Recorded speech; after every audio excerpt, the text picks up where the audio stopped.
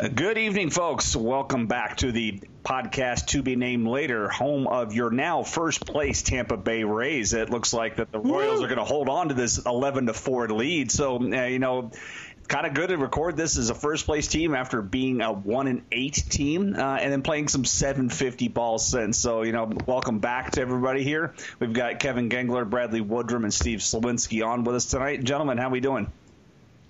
Doing good. Doing well. Yeah, great to be here. Yeah, it definitely helps. Every week, last week we talked about it. It was one of the good things, and the teams keeps winning. And we're coming off a road trip now. They were 5-1. The only loss was a game that Andy Sonnenstein pitched, I think we are universally our opinions of Andy Sonnenstein starting another game are not favorable. I myself am not looking forward to him pitching on Sunday against Baltimore. I know it's a small sample size, but Baltimore is a team that has traditionally hit him around very well, and most of us can't forget that spring training game when it seems like everybody hit a home run off him in the first inning. But to come off a road trip to play Baltimore for 3, and then to go to Cleveland that's lost one home game all year before the series started, and to take 2 of 3 from them, I say it's a pretty damn good road trip. Mm-hmm. I'm probably not as against Andy Sonnenstein getting another shot. I feel like it's not like his velocity was down a little bit, but if he can just find his location, he can be serviceable. But if it turns out that Jeff Neiman is out for a while, then I don't know. We might really need to start thinking about having Cobb back up or something else more long term. How confident are we that Sonnenstein can find his location? He hasn't been the strike throwing machine that he was since 2008. I'll say this though. In Sonnenstein's defense, this strike zone on Tuesday night sucked. You go back and look at that. The Brooks baseball data. The strike zone was a postage stamp. I don't think Tomlin was getting some favorable calls, but Sonnenstein, because he was having trouble hitting his spots earlier in counts, Dale Scott wasn't doing him any favors later in the count. And there were several times. In fact, his last 2, if you go back and look at his last 2 at bats, I forgot who they were against. He threw 9 pitches, 7 of them were strikes according to the pitch data, but only 2 of them were called strikes. And we're talking things these weren't close pitches. Some of these were right over the plate, and he wasn't getting any favors. So he wasn't getting that many faults. It just, for me, he was slugging 70% cutters. Somebody wrote the article. I forgot who wrote the end game review. Yeah, that was me actually. Yeah, 70% cutters. Yeah. It's not a good pitch for him, and he threw it all the time. So that's why he was 84, 85 all game long. And these guys were hitting them good. There's some of those long foul balls, Hafner's, near home run that went about 600 feet, one of those types of things. So it kind of worries me going against Baltimore because, again, they see him extremely well, and that's a team that's a lineup that's made for that kind of mash pitching, if you will. Mm-hmm. Yeah, my thing with Sonnenstein is just like you're saying, Jason. I don't know.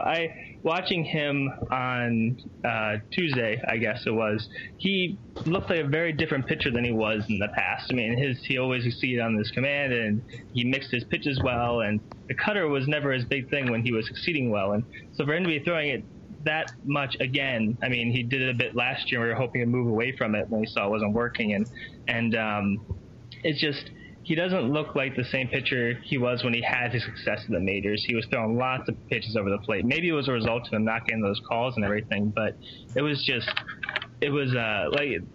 some of those foul balls were really close and really deep. I thought, he could have easily let up even more runs than they did and been chasing the game earlier. Just a couple of things. People had timed things a bit better. So I know it's a small sample, but I'm really hesitant about giving him another start.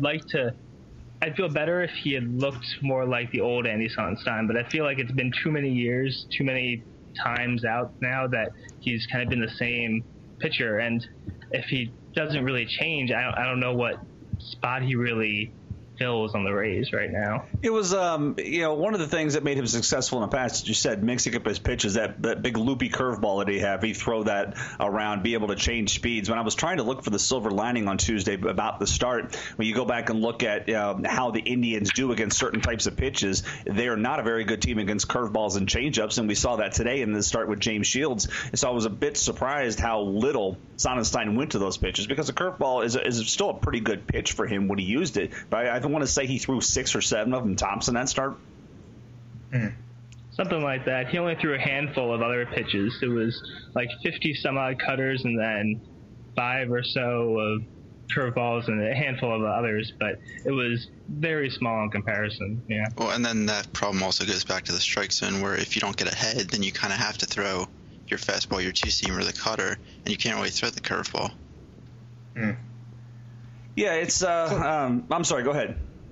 I think we can all basically agree then that if Andy just doesn't throw strikes, then he's not going to be successful. He's one of those pitchers who he can't get in a 3-0 count and expect to have a good result at the end of it, because he's not going to blow a fastball by a guy for 3 straight pitches. So I don't know. I mean, still though, we've seen one start from him, and I feel like he should at least get one more, maybe another one after that, before we really start thinking about Alex Cobb, because I'm not sure exactly how the service time thing works. But if Alex Cobb comes up within a week or two, I mean, he's only 23, is that right? Yeah, 23, 24 maybe at the oldest. So we'd be saying goodbye to him at like age 27 in the middle of his physical peak. So, I mean, maybe a little bit later. I'm not sure exactly how that would how the timing on that would work out. But still, I mean, it's not preferable, I think. I think the optimal situation would be if Sonnenstein could give us 5 to 6 starts or however many we need for Jeff Niemann to get back on track. I actually really disagree with that. I mean, this is the extra 2% team, right? If Alex Cobb is better than Andy Sonnenstein, then he should be starting. You're not going to ruin his development with a few starts at the major league level. And the service time thing, there's pitchers behind Alex Cobb that you would think are going to be better starters. So Cobb might be one of the guys that gets pushed out of the rotation. So with a guy like Cobb, I'm not sure how worried that we have to be about a service. Sure. I mean, we also have no guarantee that this arbitration Super 2 process is going to stick around past the new collective bargaining agreement. Good point, with the whole Eric Hosmer promotion by the Royals, I mean, that's a $5 to $15 million move, depending how good Hosmer is in his first 3 years. So there's no guarantee that process is going to be in place. You saw the Braves call up Julio Teheran to make one start and immediately sent him back down. But Pineda's been up all year. Some of these teams that have traditionally been very stingy with some of these moves are making these moves, leading me to think that teams are pretty confident that this whole process is going to change. But as Kevin just said, there is a lot of pitching in this organization with guys behind Torres and Cobb, and with the draft, there's going to be even more pitching coming in. So eventually, at some point, you got to start using these guys. And I don't know if you guys caught it the other day. Jonah was on 1010 with Toby David. I think it was Tuesday or Wednesday, and Jonah was laying the wood, basically, saying Andy Sonnenstein should never ever start another game for the Rays again, shouldn't be on this roster again. It just going down to this team is 3 bats short. It needs to be doing better. It's not going, this and that. I mean, he was, and the first caller afterwards like, oh my God, I thought Jonah was a smart guy. And I was like, no, Jonah was just being a realist. It's not all rose-colored glasses with this team sometimes, but I'm with him, and it sounds like Kevin is, and Kevin is as well. As I really don't want to see the guy on top of the bump. I like him in his long relief role and whatnot, but if there was an organization, I saw Chris Young went down with the Mets the other day. Andy Sonnenstein deserves a chance to start, just not with this club anymore. I've been hesitant with Cobb. I mean, Kevin, you know better than I have in terms of like his development, how much would be affected in him coming up and everything. Obviously, the Rays would know this better, and he's only pitched a handful of innings at AAA right now, and so that's kind of my main hesitancy with it all, with the move. But I would much rather see him than Andy, and even if we did figure that the Super 2 somehow did stick around in the future and Cobb did rack up some service time, there's no saying that we couldn't call him up for a month while Niemann is down. He racks up 30 days of service time or something, and then just next year, I mean, he spends a little bit more time in the beginning of the season, kind of like what we're doing with Desmond Jennings right now. Again, it's not optimal, but you can leave him down next year for a little bit longer to get that extra year of service time if need be. But I absolutely agree, and I think next year there's not really going to be an opening for Cobb at the major league level if you figure that Jeff Niemann comes back, and you figure if they don't trade anybody, which it doesn't seem. Well, I'll throw this out there. Do you guys think that the team will hang on to Shields after this year or not? I mean, it's a great segue into the rosterbation segment that we had here. This is where it really gets interesting because Shields has some very affordable options. They obviously when the season started, when the club was going 1-8, everybody was already looking to trade away Shields and Upton.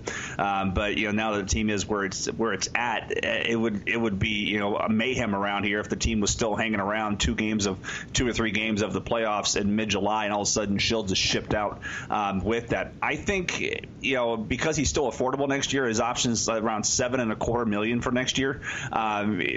Me personally, I think he's still here next year. Bradley, Steve, what do you guys think?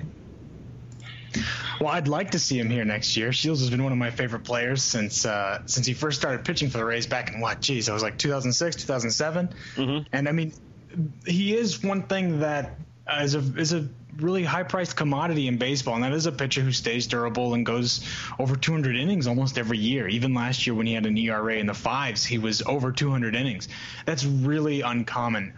Very few staffs are able to have guys that can stay healthy like that and can pitch well enough to do that. So, I mean, even if he's not pitching, ace quality like he is this year for the rest of his contract, he's still an incredibly valuable pitcher. But then again, you come back to the issue: the Rays have a very limited budget. Can he bring more back in return? So I mean, it's really tough. It's tough to say. I would love for the Rays to keep him though, for sure.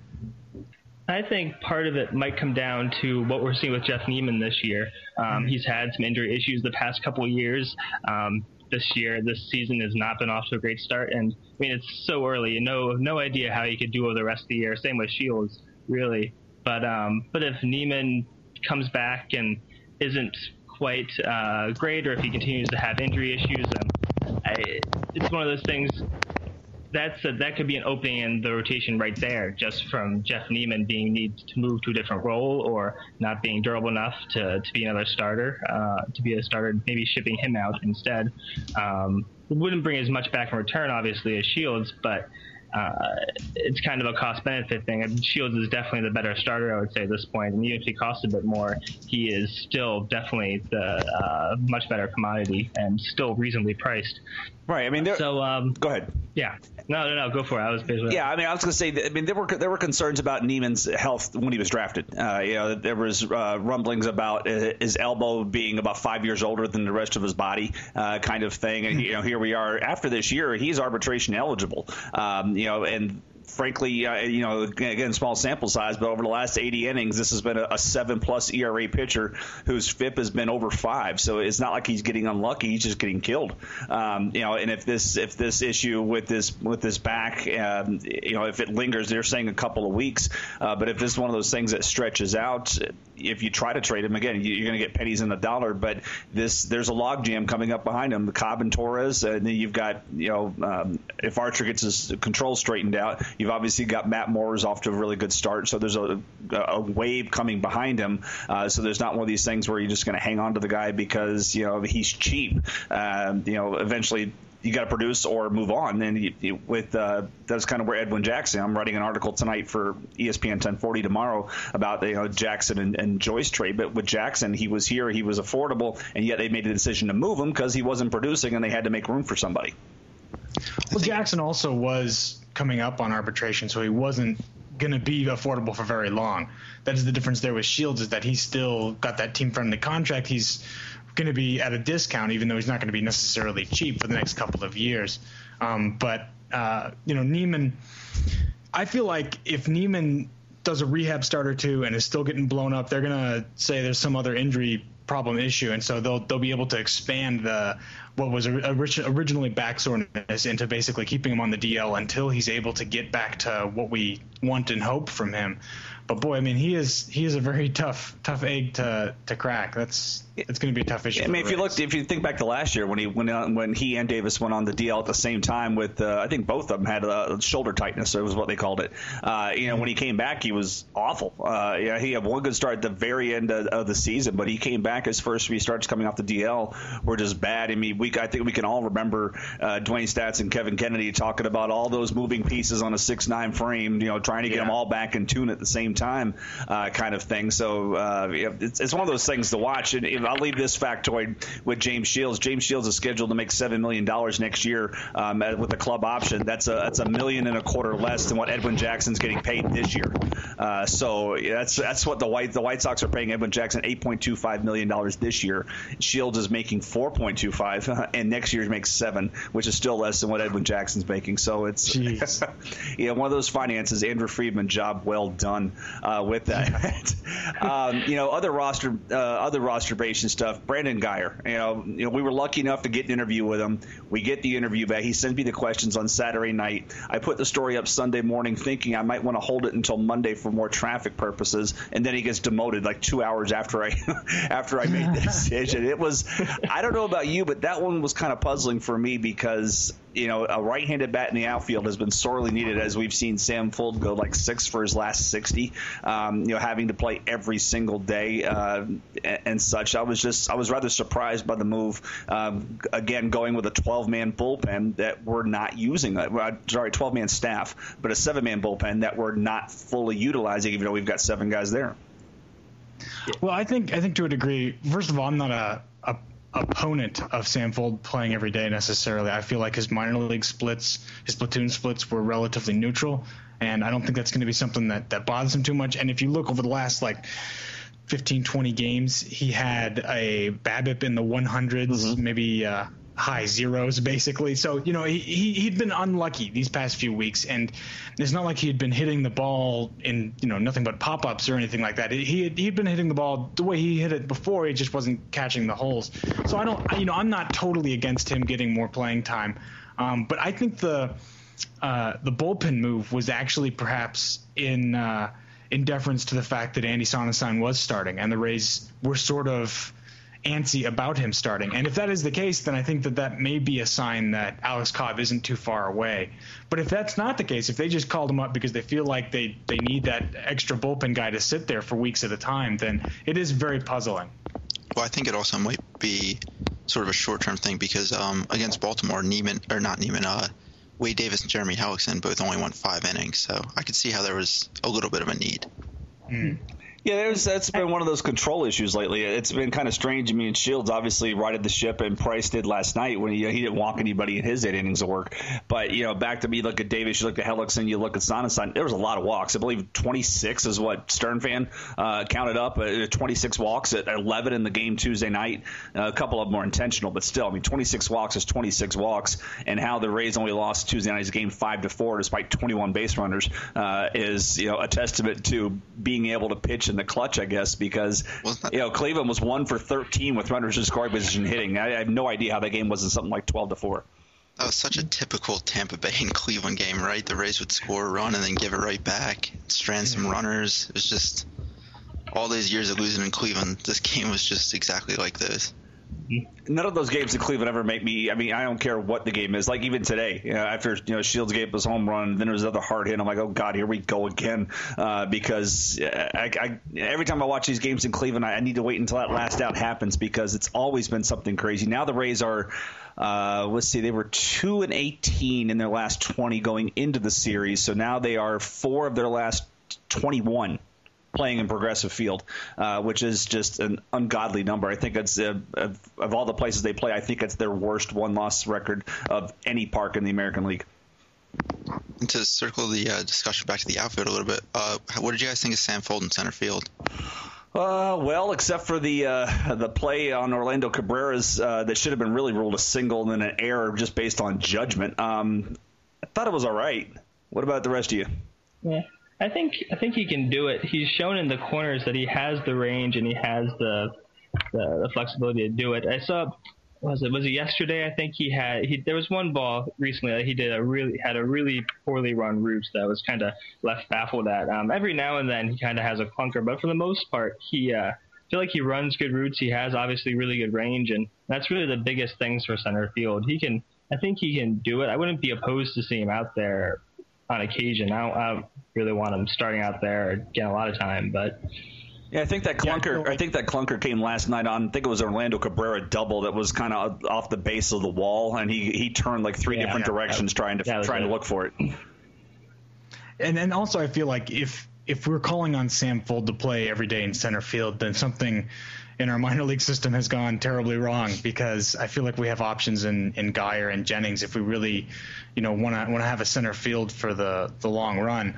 But I don't know. I mean, I feel like also Sam Fold could play at any position. He does have that range. And one of the things that we don't get to see is practices. And we don't see how these guys are, reading balls and looking. I mean, because we get such a small sample. We get 9 innings and they don't even hit the ball at them every time. So one game is so hard to judge a player off of. Even though the amount of fielding we've seen Sam Fold, we still can't really say for sure how good a fielder he is. I think we can say comfortably he's a good fielder, but we don't know whether he's, Carl Crawford elite or if he's – because, I mean, to me it seems like he gets the ball out faster and throws a little bit better than Carl Crawford, so he could be just as good. But I don't know. It's hard to say. Defense is one of those tricky, hard-to-tell things. Yeah, I mean, it always doesn't always come down to athleticism. I mean, we'll recall if you look at Desmond Jennings last year, as athletic as he is, he did not look comfortable playing right field at all last year when he got stuck out there in September. There was several times where he looked like a wide receiver going back to field some fly balls. I was frankly a bit disappointed in how he looked out there, but he's a natural center fielder. He's been asked to play a few different positions within the organization. It'll be interesting when once he comes up where they plan on using him throughout the season to see where that goes. But there's plenty of talent. If Geyer and Jennings both come up in June, that gives you basically there's not a poor defensive outfielder anywhere on the roster for one of the first times in a long time. How do you think 6 outfielders would fit on the roster if you figure they, counting Zobrist as I guess half an outfielder? But I have to figure if they have Jennings and Geyer up, that one of the first basemen, and I know we're going to talk about Kotchman later, but I think 2 first basemen is kind of redundant. Oh, I completely agree with you. I mean, we can go ahead and segue to that now, but if you bring up Geyer and Jennings along with Fold, Upton, and Joyce, there's your 5 outfielders. There's no reason for Zobrist to be out in right field much anymore because he's only really out there against left-handed pitching. And we've got 2 left-handed first basemen, one that's performing out of his mind, and the other one that we're running out of. We're not trying to defend the guy, but we're running out of logic here. We really have nothing else. As crazy as Casey Kotchman's season's been, Dan Johnson's season, he's kind of being set up for failure. He's only playing against left-handed pitching, and the left-handed pitchers he's seeing are pretty damn tough left-handed pitchers. So it's like he's being set up for failure. And the fact that he didn't even play today against Justin Masterson, they had Elliott Johnson in the lineup today playing second base when they could have worked it around and had Dan Johnson in there. So it's like it's pretty telling that the guy's not getting any playing time. It looks a lot like when in Hank Blaylock's final days here, Pat Burrell's final days here. It kind of looks like that's what Dan Johnson's running up against right now. I don't know why Dan Johnson didn't get the start today. Just to go back on that, Jason. But with Justin Masterson with his huge ground ball split and Casey Kotchman being such a ground ball hitter, that just seemed like the obvious don't play Kotchman against this guy. Did you not watch the game? I'm sorry, but he had 2 hits today. I know. So I know you're just looking at the spreadsheets, but Casey Kotchman is real. And he's magic. Kotchman. He hit one near the warning track today, too. So that's right. It was almost a homer, except it was a pop fly that landed for a hit. Yeah, he is. Yeah, it's kind of fun. I mean, as we've all taken beatings because we've tried to be realist with him, and people want to call us haters, whatever. I mean, we're just trying to set the expectation because what people have seen Sam Fold go through in the last 10 days is coming for Kotchman. I don't care, what people want to think. When you look at first basemen with 50+% ground ball rates, every one of them have a BABIP of 260 or lower, except for Casey Kotchman, who's now like 378. And you look at anybody who's got a high ground ball rate. RJ had a tweet about it today, like Alcides Escobar, Hanley Ramirez, all these fast guys, Ichiro with high ground ball rates, and then there's Casey Kotchman. So it's like, obviously we are out of logical reasons to explain why this guy, every time he hits a line drives, falls safely into play. I mean, he's like 15 for 15 in hitting line drives safely into play. So we can't find logical ways. Let's just have some fun and find some illogical ways. What in the hell is this guy? What has he done behind the scenes to do this? Well, I think a lot of Kotchman fans are going crazy about the eye surgery thing that he got pus out of his eyes or something. It's really creepy. And sometimes that stuff can actually be a legitimate change in a major league player's career, but in all honesty, that's like a 1% chance that'll change. And if it's changed for Kotchman, it hasn't changed any of his peripheries. It's just changed his BABIP.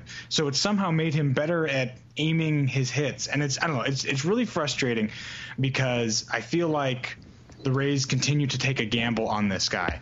Because, I mean, today he had 2 strikeouts. He had that pop fly that should have been an out, but it got lost in the sky. He had a decent line drive hit, but I mean, every day that he's in the starting lineup, it's them throwing the dice. And, you know, they're putting him only out there against righties, so that's helping him out a little bit. But at the same time, it's frustrating because it feels like, I don't know, Dan Johnson's not getting a fair shot. And so, I mean, to a degree, why not? Kotchman's really hot for some reason. Just whatever. I just can't even. I think the silver lining here is that Johnson started so bad that if you want to play the hot hand and see how long you can go with Kotchman, you could probably get Dan Johnson through waivers at this point, don't you think? Oh yeah, I definitely think he would be able to slide through waivers. I mean, Felipe Lopez did. Pretty much anybody that this club has ever DFA'd has gone through waivers. And with that, and before I go back to Kevin, to get to Bradley's point, that whole story about the eye thing, that kind of crap pisses me off because that story never sees the light of day if Casey Kotchman's hitting 160 like Dan Johnson is right now. It's like they're trying to look, why is he doing so well, instead of looking at insane line drive batting averages on balls in play. Let's look at some eye surgery that he had last year. Meanwhile, as you said, none of his other results have changed, but somehow this magical pus being cleared out of his eyes has turned him into the second coming of Tony Gwynn, where everything he hits falls into play. Kevin, back to you. Mm-hmm. Well, I was just going to say that I think the best thing for Dan Johnson now is to play every day, and that's obviously not going to happen right now with how he's. I mean, he just lost at the plate the few times he did get up in the Cleveland series, and I think part of it is definitely because he doesn't have a chance to get into a rhythm. So if you send him to Durham, and he has a history of mashing international league pitching, so you hope he can get back into his groove, and then when Kotchman starts to regress, you can call up Dan Johnson again. I mean, I think Dan Johnson would also have the right. I think he does at this point of his career to decline the option if somebody sends him down. But again, that would be assuming that somebody's going to pick him up right now. And first base at the major league level is not terrible for other teams. I mean, other teams, even Houston, Brett Wallace is raking the ball. Everywhere else they're hitting, and obviously down in Durham in AAA, Leslie Anderson's not doing squat. I think he's hitting 205, slapping singles and ground balls that aren't finding holes. So that's what he's doing. So I mean, I'd agree with you. Take the chance. We've got the first roster move is going to happen here soon. JP Howell's due back.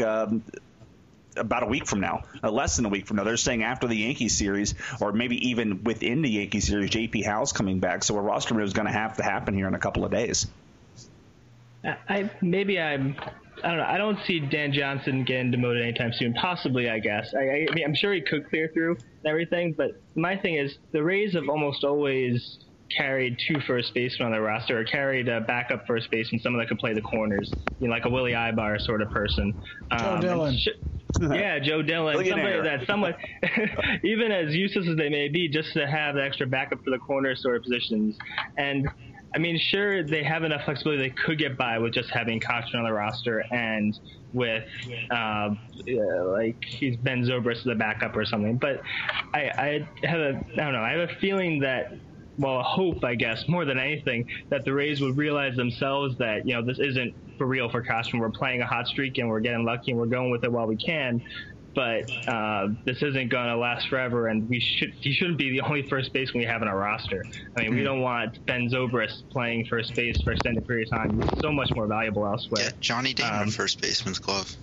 That I would be all right with. Get Damon over there. I feel like he could. That'd be interesting to see what he could do. I mean, he did it 6 different games in Detroit, or even before that. He's done it 6 times in his career. I remember looking that up, where he's done it a few times. So it would be interesting to see him do that. But I agree with you. I mean, they're not going to carry one, and obviously a lot of the success that Kotchman's had is because he hasn't had to face lefties, and when he has, he's looked horrific. They've been able to set him up for success as much as Sonnenstein pitching 4 times in 4 weeks. Dan Johnson getting an at bat every 1 game a week, and against guys like and Chinsky and Lester, those types of things. So it's going to be interesting to see what they can do. Obviously, there's nothing else within the organization. This is what they are stuck with for first base, so they're going to have to do it from within unless they go out and look at the trade solutions, as we had an article on the site this morning. Bradley, I think you wrote that one. About the first base solutions. Brandon Allen, Russell Brandon in Arizona, Keila Kaihui in Kansas City, those types of guys. If something can be worked out, May's just not one of those months for trades in baseball. It just doesn't happen that often. And the way the parity is in the league this year, apparently everybody seems to think they're in it, and nobody's willing to really move resources. And it's just one of those crazy things where, like the Reds, in the article, Yonder Alonso was mentioned. I mean, the guy is stuck in AAA. His skills are still there, solid skills. He's never going to play left field or third base in Cincinnati because he just can't do it defensively, and yet he's stuck there. So it's one of these things you'd hope to see that the front office is able to get something done, because I completely agree with you. This has been a roll of the dice. It's been, they keep hitting, they keep avoiding hitting craps, but eventually they're going to throw a 7 and they're going to throw an 11, and we're going to be out of luck here. I really think this might be one of the years of the Rays are most active at the trade deadline. Like some of the most they've been in a couple of years. So they've talked about it and they've tried acquiring people recently. It just never happened. But I see this year as, there's so many pieces that could get moved for the Rays. There's so many holes in the roster potentially, and there's so much potential room that they, could be doing something to bring in a first baseman or to trade B.J. Upton for younger talent, or to trade a James Shields or Jeff Neiman, or and there's going to be teams that are going to buy. There's always teams that are buying at the deadline. You get some really good deals that way. That's how the Rays built a lot of their team initially, by trading away in 2006 and 2007 all these guys at the trade deadline. So I'm hoping we're moving lots of people. Yeah. Well, there are a lot of buyers, and that's definitely something the Rays would do, where they say if there's not many sellers and we're a seller, then our commodities are a lot more valuable then. Yeah, so my thing is we've seen, since the Rays have become a very competitive team, every trade deadline we've all gotten our hopes up, and 3 years straight we've been left with nothing. The whole Jason Bay fiasco of 2008, that was there, but the only moves basically adding Greg Zahn 1 year, and then trading away Scott Kazmir. But any action this team has done has always come after the deadline, and we never know. We're never going to know what kind of talks happen up to the deadline, because the team's never going to go on record about it. They're trying to do something, but to what level, to what extent, who knows? If history is any indicator of what's going to happen, I'm very pessimistic that a trade will happen, and that they're just going to stay within as they've always done. And I'm kind of interested to see where we are at come the trade deadline, or even just another month, because right now we're in first place, which is amazing, especially when you consider the state of our roster right now. We're playing Casey Kotchman all the time, where Sam Folds our starting left fielder. It's kind of baffling how weak this roster is in a lot of ways, and yet how good the team has been. I try to kind of squint to this team and not waiting for the other shoe to drop or anything, and hoping it won't. But we'll see. If things fall apart, or the roster catches up with them, and they may have to make some moves beforehand to try and stay in the thing even earlier. Right. Let's be honest though. This roster has all the makings of a B lineup in spring training some nights, and especially at home, they actually hit like a B lineup. This home offensive issue has been problematic, but it is what it is, and they get in the lineup. You look at it today, again, like you said, Fuld and Kotchman, and Shopik hitting against Justin Masterson. I think that Elliott Johnson. Yeah, Elliott Johnson in the lineup. That screams that, and that was frustrating. And then watching Casey Kotchman get picked off on a fake the third, throw to first kind of thing. I think we all, when you see that move, you're like, oh God, who falls for that? Oh God, he fell for that. But it was just kind of funny to watch it happen, because I think Scott Podsednik got nailed last year when he was with Toronto or whoever it was. I think he got nailed on it last year.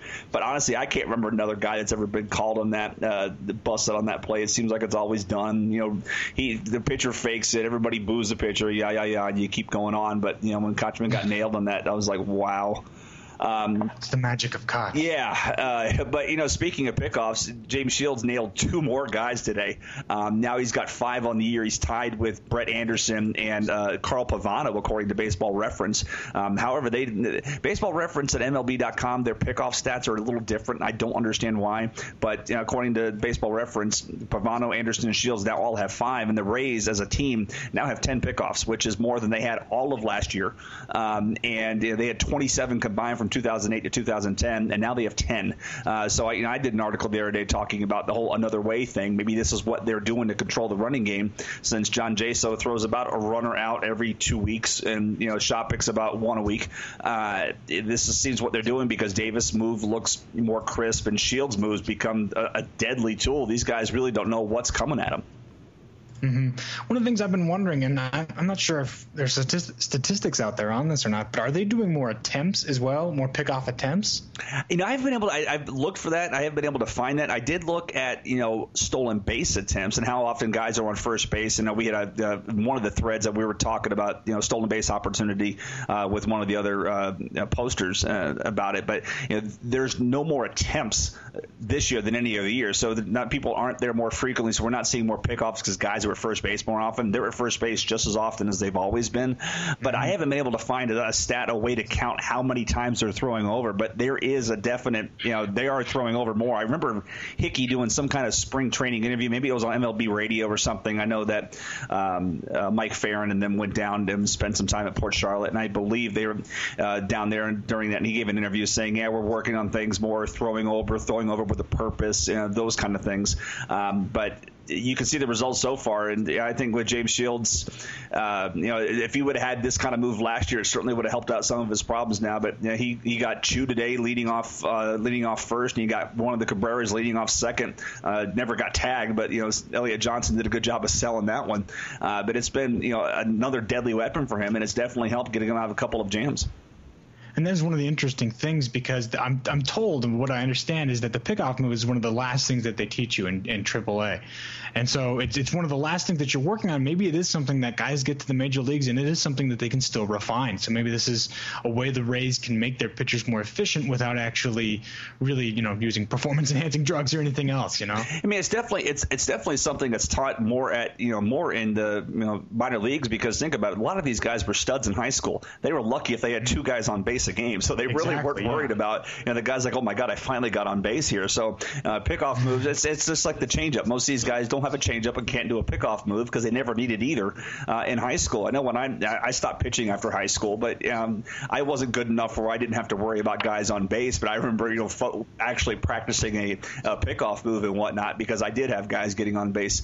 But you could, if you just watch these games, I think it's another thing for people listening here to watch during the games. Watch how Wade this weekend. Watch Jeremy Hellickson. Watch Wade Davis. Watch how they're paying attention to these runners on base and seeing how often they're throwing over, because it's been a factor, and it's one way to Shopik and Jaso are what they are. They're not going to get any better than throwing out runners, but if you can keep those guys that much closer to the base, that extra tenth of a second, makes a below average arm look slightly average. Exactly. Yeah. And another thing that's fun to watch, I've been doing that well, actually I haven't done this for a little bit, but this was mentioned in a Mark Topkin article recently too about the Rays base stealing. But take out a stopwatch and time the Rays starters how fast they are from when they start their motion in the stretch to when the ball hits the catcher's mitt. Because it normally, I guess, a good time to the plate is something like 1.2 seconds or faster than that. And once you hit like 1.4 or 1.3, then you're starting to hit the time where you're giving the runner too much time. It seems like such a small amount of time, just that tenth of a second, but that's too much time. You're giving the runner too much of a head start, and that's on the pitcher entirely. I guess Neiman is apparently, I mean, we've all seen he has a really slow movement. He was more close to the 1.4s, and the Rays are trying to get him to bring that down, but instead of necessarily messing with his mechanics or trying to screw with him too much, you can try and compensate by doing the pickoff moves instead.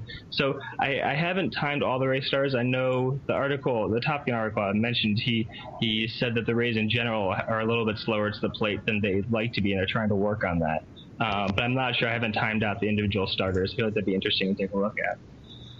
That is actually, I remember a couple of years ago when Neiman was first, I think it might have been 1 year ago, when Neiman was first getting a full-time role, he was struggling with runners on base. I don't think I've looked at that data recently, but I wouldn't be surprised if that might actually have something to do with it. Him trying to speed up to the plate causes him to mess with his mechanics, and like we were saying earlier, I mean, he's got a lot of mechanics going on. So I mean, that's a very interesting thing, and that might actually spell doom for Neiman faster if he can't get something like that sorted out. I mean, Hellickson was like that a little bit last year. If you remember his starts, Hellickson, when he was pitching with nobody on base, was just nails. And then when he had guys on base, when he was pitching out of the stretch, that's when he was giving up his home runs. You know, his numbers were dramatically different. Again, in a small sample size and whatnot, but his numbers were dramatically different. But you know, coming into the series, Baltimore and New York are coming into town. First time we actually get to face the Yankees this year in mid-May. First trip down, but Baltimore's first, and this whole running game really doesn't factor in well with them because Brian Roberts runs, but he's about the only guy on Baltimore that's running. I looked at it last week, and Baltimore has one of the lowest stolen base attempt rates in all of baseball. It's somewhere around 4%. They just aren't running. Buck Showalter is, I guess he found Earl Weaver's old playbook, and he's going to get 2 guys on base and hit a 3-run home run.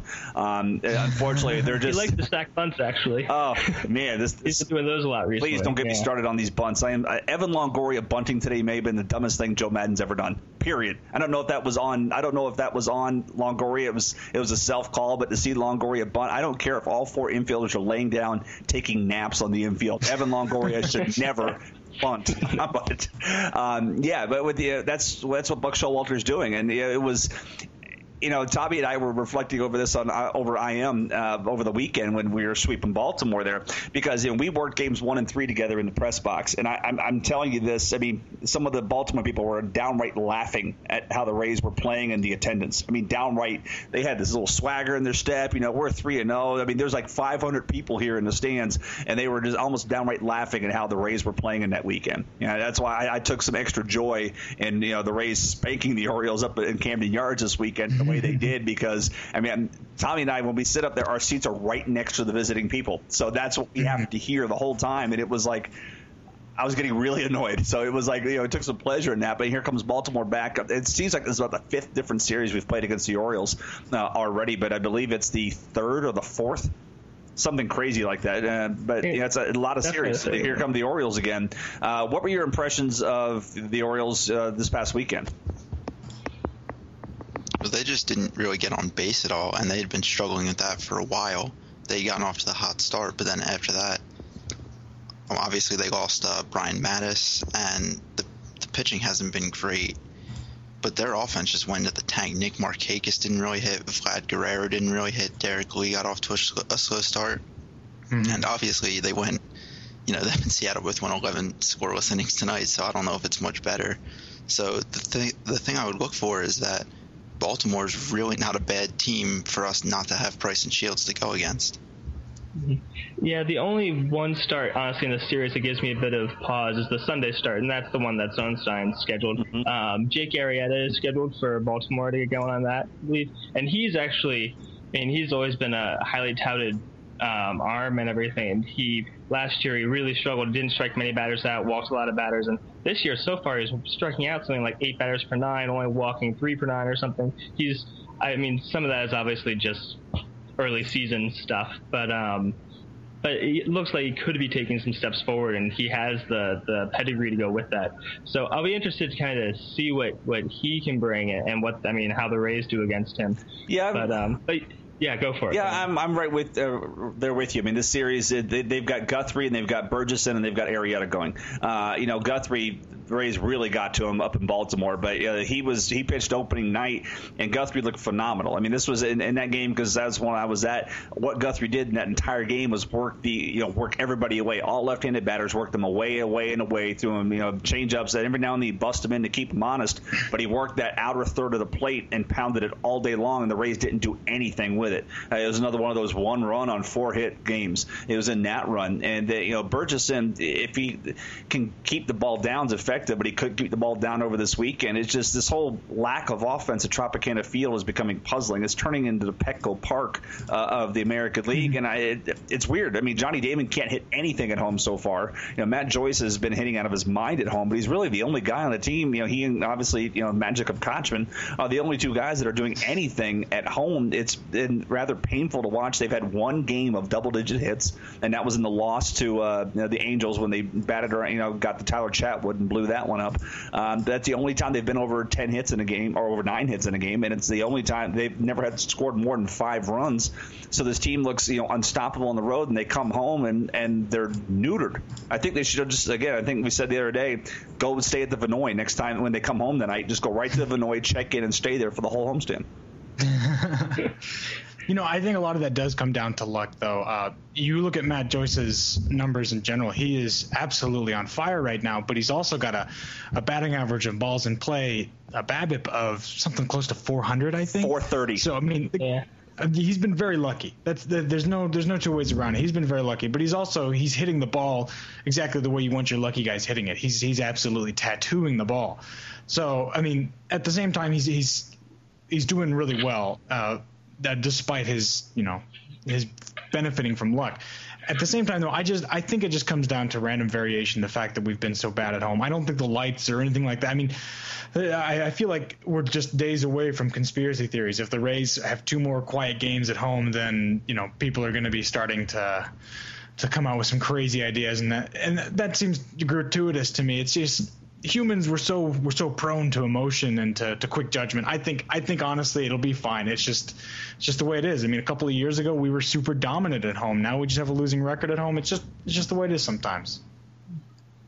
I do find it interesting, the trend that the Trop has had in terms of turning into a pitcher's park in recent years. I don't know. I honestly would need to look into more about park effects and how they're calculated and all that jazz before making a definitive statement about what's going on there.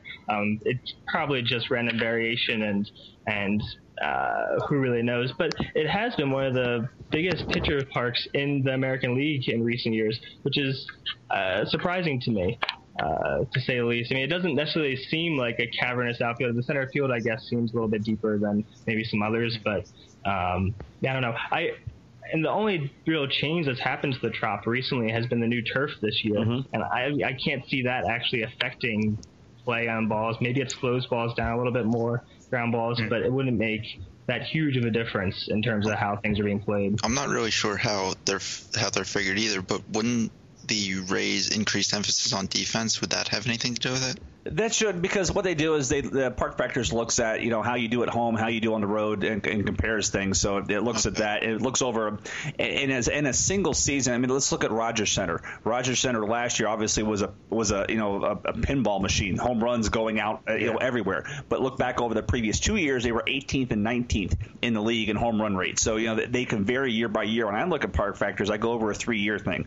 I want to look at least 3 years of data to take out some of those crazy years, like 18 and 19 and a 1 for Rogers Center. So Tropicana Field for the most part has played well. It's been good for doubles and triples because the ball gets to the gap quicker because it's on turf and whatnot. But it's been very neutral for singles. It's been pitcher friendly for home runs. It's not because of the park. It's just there's no weather factor. I mean, the dimensions of the park are as neutral as anything else in the league. 404 to center, 370 to the gaps. 322 down one line, 315 down the other with the small fence and whatnot. 320, but it's just there's no weather to factor in. You don't have the wind blowing out. You don't have any of that kind of jazz going on.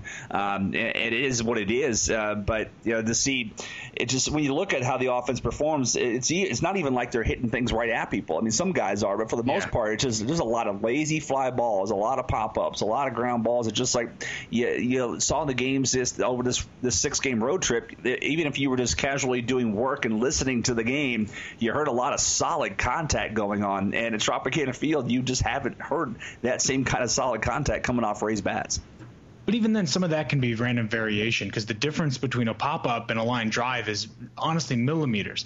If you get in a batting cage and you start swinging, any Joe can tell you that you can line a ball up just the way you think you can, just like you think you can hit it, and for some reason it just goes for somebody laughing or doing paperwork. Somebody, I don't know. Well, anyway, so even there it can be a little bit of random variation. And when you take early season numbers and then you split them in half, road and home, then you end up with a lot of variability there. So I feel like it is something that's going to balance out. I do believe that the park does depress left-handed power. I'm not really sure how that works out. It's certainly not the catwalks, because even though national media loves to talk about them, they are like one of the biggest weird non-factors in baseball. I think the wall in Wrigley Field has more of an effect on people because outfielders are scared to run into it. So, I mean, I don't know. I feel like that is one thing that gets overblown. But to a degree, there is some advantage to pitchers there, but it's not nearly as big as it's been lately. I just hope our bats pick up at home before the Yankees come into town on Monday and Tuesday. Who lost tonight? For that series, yeah. Yeah, you better bring some luck. I'm 1-4 this year in going to games. I'm hoping that I'm going tomorrow night or tonight as you're listening to this. So I'm hoping that the Rays can pull up a win because I have I'm 1-4 this season. I saw both home playoff. I saw all 3 home playoff losses. So yeah, I have quite an ugly record of attendance lately. I'm like 1 for my last 7. So I'm hoping that turns around. And I know you're coming down for the Yankees series, at least one of those games. I unfortunately cannot be there because I have to go to Indiana for business. Yay me! So I have to go to Indiana and then turn around and go to somewhere outside of Chicago, Tinley Park or something the following week. So back on the road for my work travel with that. But yeah, let's hope this offense wakes up this weekend. Obviously, the pitching matchup, Friday is a concern just because of what Guthrie did his first time back through here, and then Saturday, if you can't hit Brad Burgesson around Tropicana Field, I don't know what else they need to do. Maybe we made a joke about the team staying at the Vinoy when they come home. Maybe Derek Shelton needs to be the road coach and have a different home hitting coach. Do something along those lines because it's been really, and this dates back to last year. I mean, this home in 08 and 09, the Rays were a very good home offense, and then since in 2010 and now 2011, it's been just the exact opposite. And you can't blame that all on a change in personnel because it was most of the same personnel last year that was here in 08 and 09. Yeah. So that is what it is. Okay, guys. Well, it's been a great show. I obviously need to plug a big thing. We've got the Baseball Prospectus folks coming into town on June 18th. If you have not yet purchased your tickets, please go to the baseballprospectus.com and find the store to purchase those tickets. That event's going to be on June 18th. I'm going to be one of the speakers. Kevin Goldstein's going to come into town, fly down from Illinois, and join us. And this is 2 weeks after the Rays draft, so obviously, bring your questions about what the Rays did in the draft, and you'll be able to talk to him firsthand. The Rays do have a few Baseball Prospectus alumni in the front office. James Click, Kyle Bloom. Last time they made themselves available, Andrew Friedman was in the room one time when Baseball Prospectus was here. So there will be some Rays front office people in. So if you haven't purchased your ticket, $30 get you that Q&A before the game, some baseline seats down the third baseline right behind the Corona Beach Club area, and then there's a post-game concert. I've been told it's going to be a pretty kick-ass act. They don't have any confirmation on it. I was direct messaging the marketing director tonight asking if they had finalized that. He said they're getting close, so hopefully an announcement next week. But $30 is a sweet deal because that ticket's normally $29 face value. So for an extra $1, you get 2 hours access to some Baseball Prospectus writers, some Rays front office people, and whatnot. So it's going to be a good event. It's sold out the last couple of times it's been through, so make sure you get your tickets soon. Guys, anything else you guys want to add and close before we wrap this up and call it a night? I would like to leave Dan Johnson some words of comfort. To encourage him during a really tough time. This is from Two Worlds Collide. Reba McEntire once said, "Haters in my face trying to keep me down, but we keep on shining. 2 crazy big stars from opposite worlds about to set this track on fire." That's for you, Dan Johnson.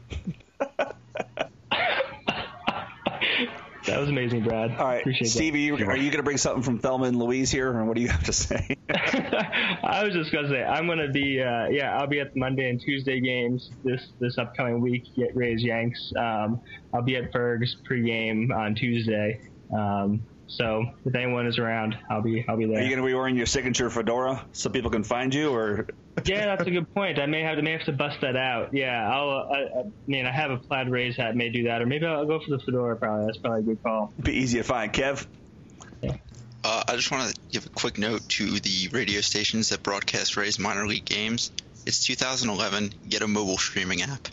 Oh yes, I am completely with you. I mean, I was actually watching the game tonight on MILB.com, but I would love to be able to do that because I was the other night before Guy, the night he was called up. I actually had a hunch he was going to be called up. I was trying to find the Durham Bulls game online to listen to while I was at work and couldn't find it. I'm like, are you serious? You're a AAA market. You don't have an online stream of a game that we can listen to on our smartphones, iPads, or whatever. It's kind of frustrating, but it's awful. I was trying to listen to Matt Moore start at work, and like for Montgomery's whatever station down there, you need like Microsoft Silverlight and everything. Oh, the worst. Come on. It's 2011. The worst.